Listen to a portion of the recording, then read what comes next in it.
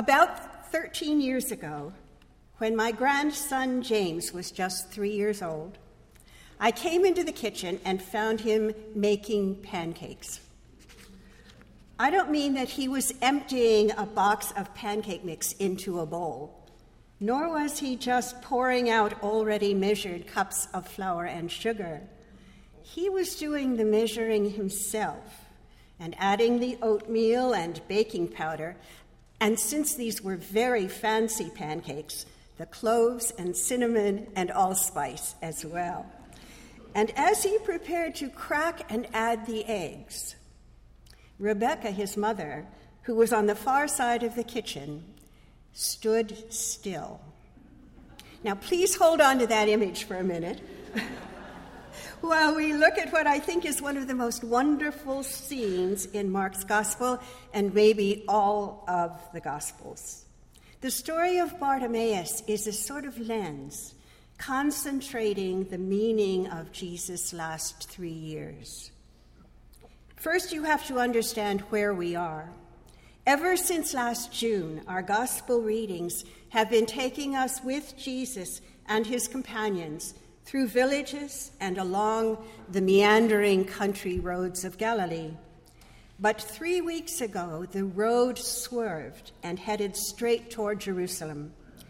Today we are in Jericho, just 15 miles or 1 day's walk from the holy city. The disciples have always known that they would have to go there eventually, and they've anticipated it with a mixture of exhilaration and terror. Whether it's glory or destruction they're destined for, Jerusalem they know is where they'll find it. The missionary journey is all but over. What lies just ahead is the outcome of it. This turning point is where we meet the blind man, Bartimaeus. The writer we know as Mark wants to make sure we understand the feverish momentum of this scene. He shows us Bartimaeus as one of the throng of beggars who always wait to accost pilgrims as they're actually leaving Jericho for that last day's walk. There's a big crowd traveling with Jesus now, and some of them are passionate followers, and others are just sensation seekers who swarm around whenever there's a scent of danger or a chance of violence. But for all of them, Bartimaeus is a nuisance, somebody too dumb to know there's something really important going on here. But Bartimaeus won't be silenced, and hearing his cry, Jesus stands still. For years he's been telling us what really matters, and now he halts all that urgent activity to show us. "Call him here," says Jesus. And though Bartimaeus can see nothing and has only that sudden, amazing stillness and Jesus' voice to guide him, he springs up. It's the movement of a confident, eager, already mostly healthy man. And he throws off his cloak, as Diana said, even though it's his most essential possession, because he uses it to catch the few small coins tossed to him by strangers that keep him alive. He has now given up absolutely everything. At this moment, you'd expect Jesus to heal him with a touch and then get on with his journey. But that's not what happens. This man, Jesus, who is known for seeing the deepest longings of the human heart, says to him, "What do you want me to do for you?" What a ridiculous question. Isn't it obvious? What could a blind man possibly want beside his vision? And yet Jesus makes no assumptions. He waits for Bartimaeus to speak his own need, and it changes in an instant. From the words of an unworthy penitent, "Have mercy on me," to the insistent demand of a man who knows he matters, "Let me see again." And he does. His sight is restored because of his faith, says Jesus. But the other, far more important result is the making of a new disciple. Jesus has healed many others and then sent them home, but Bartimaeus follows him on the way. We all know by now what that way is. There's no longer any room for us to get it wrong, though his disciples still somehow manage to. Just days before, Jesus asked James and John exactly that same question. What is it you want me to do for you? They were still blinded by their own ambitions, and so they asked to sit beside him in his glory. But he hinted at a far more painful future that awaited them instead. Bartimaeus can see now, and surely he sees what that future holds. But he is fully prepared to drink that cup and receive that baptism, to follow all the way to the cross. And all of this has happened in one stunning moment of stillness and absolute attention in the midst of frenzy. Jesus has recognized a man whose spirit is whole, one whose faith is so strong that he will cry out in spite of being scorned and risk everything in an instant and leap up to claim the gift of sight. He asks not for what he happens to want for his own pleasure, but for what he truly needs in order to live out his life to the end. It seems to me that in this shortest gospel of all, Mark has drawn us into a story of what it means to be chosen to be disciples, as all of us are, and then to learn day by day what that means. During the long wandering journey, we've watched the 12 trying to figure out what they've gotten themselves into, and we've seen them gradually discovering two things: that it isn't at all what they thought, and that they aren't the least bit qualified for it. But they've resisted knowing both of those things again and again. They've refused to see, just like us. Now it's time to go back to that 3-year-old pancake chef. I think that what I observed on that morning has a lot to do with that moment in Jericho. I feel sure that there had been some major disasters on the way to that morning. Dozens of eggs shattered, the counter and the floor adrift in flour, moments of rage and despair. And even on that day, there were a few trails of flour here and there, and the pancakes, when they were done, were quite long on flavor and pretty dark brown and just a little crunchy. But with plenty of maple syrup, they were fine. And James was one proud 3-year-old, already confident that he could take on just about anything. His father, my son David, confessed that he couldn't stay in the kitchen when this was going on. It's not just that mess gets to him. He's a helper in a helping profession, like many of you. And he's grown up with 2 parents who are helpers. My husband, Loring, is constitutionally programmed to fix things for me, from a stuck jar lid to a rebellious computer. Here, let me do it for you, he says.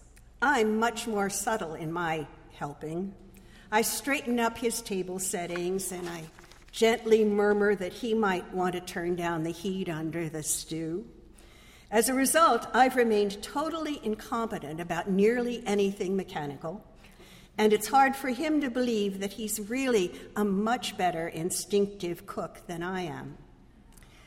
And yet we have to make a conscious decision to take ourselves forcibly out of the room, to make ourselves stop helping when no help was asked for or really needed. So Jesus fills me with wonder in that scene. So much power to intervene, to do what he knows is good for us. And yet he surrenders it all to let Bartimaeus ask for himself. It seems to be how God works. It will be given to you, but you have to ask.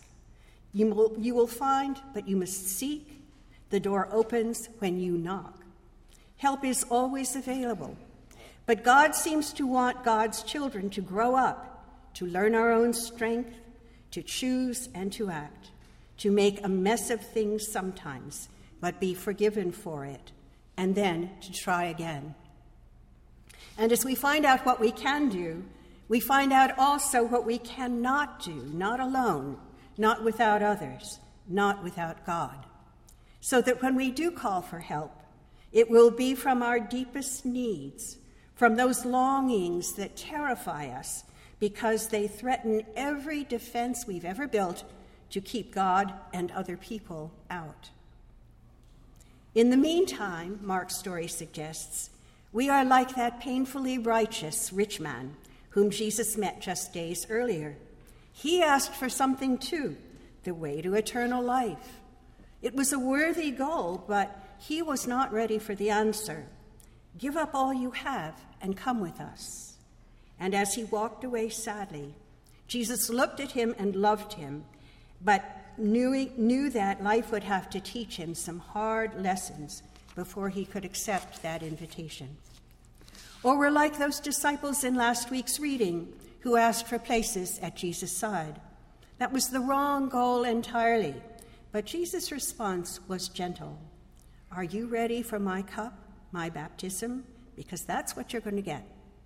He looked at them, those flawed, often foolish men, and he loved them too, knowing that they were already in so deep that they would be swept the rest of the way, ready or not, and they would make an awful mess. But even so, they would build a church. What do you want me to do for you?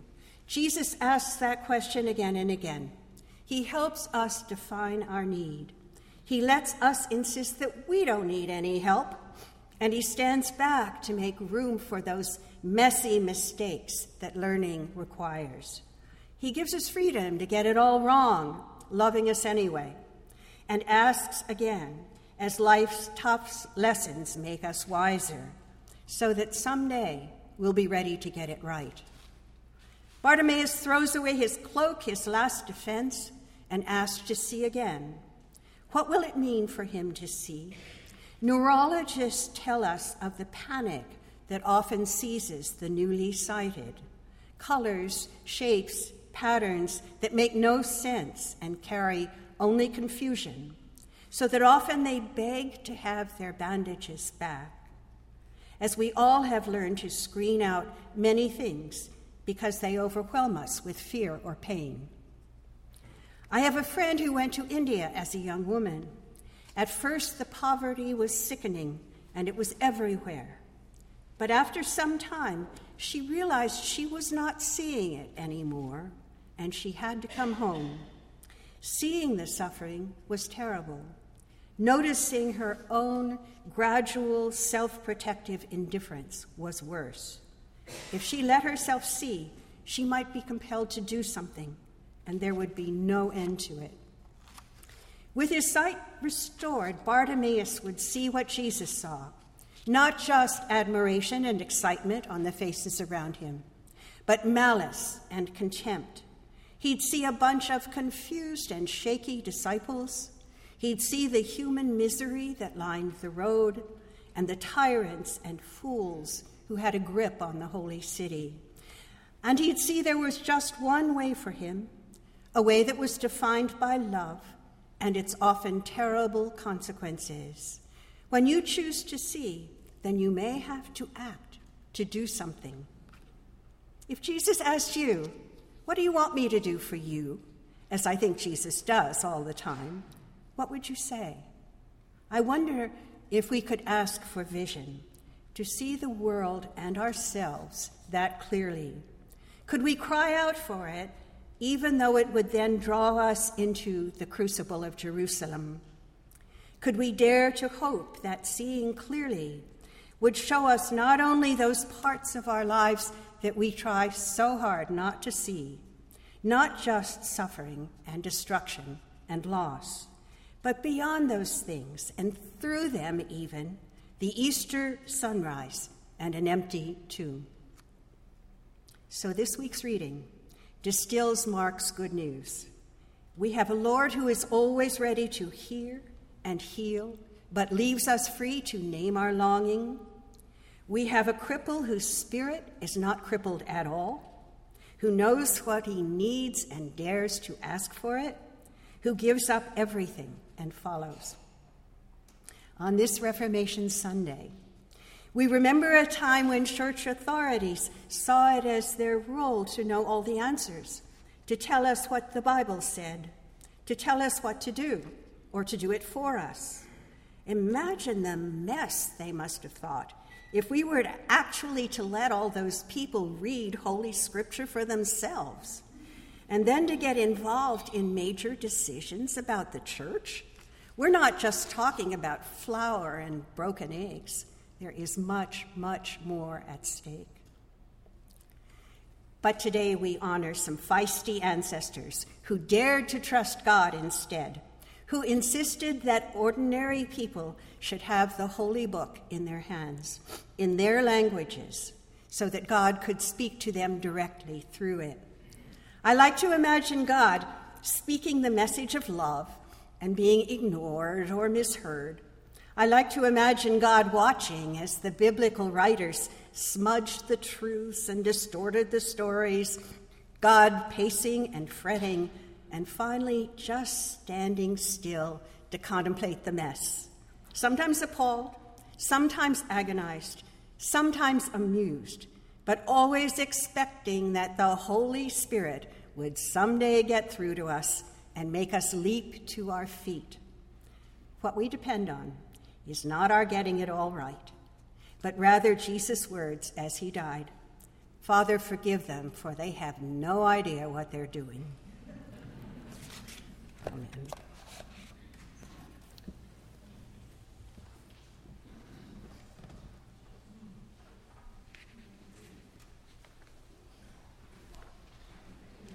Please rise in body or in spirit to join in singing hymn number 475.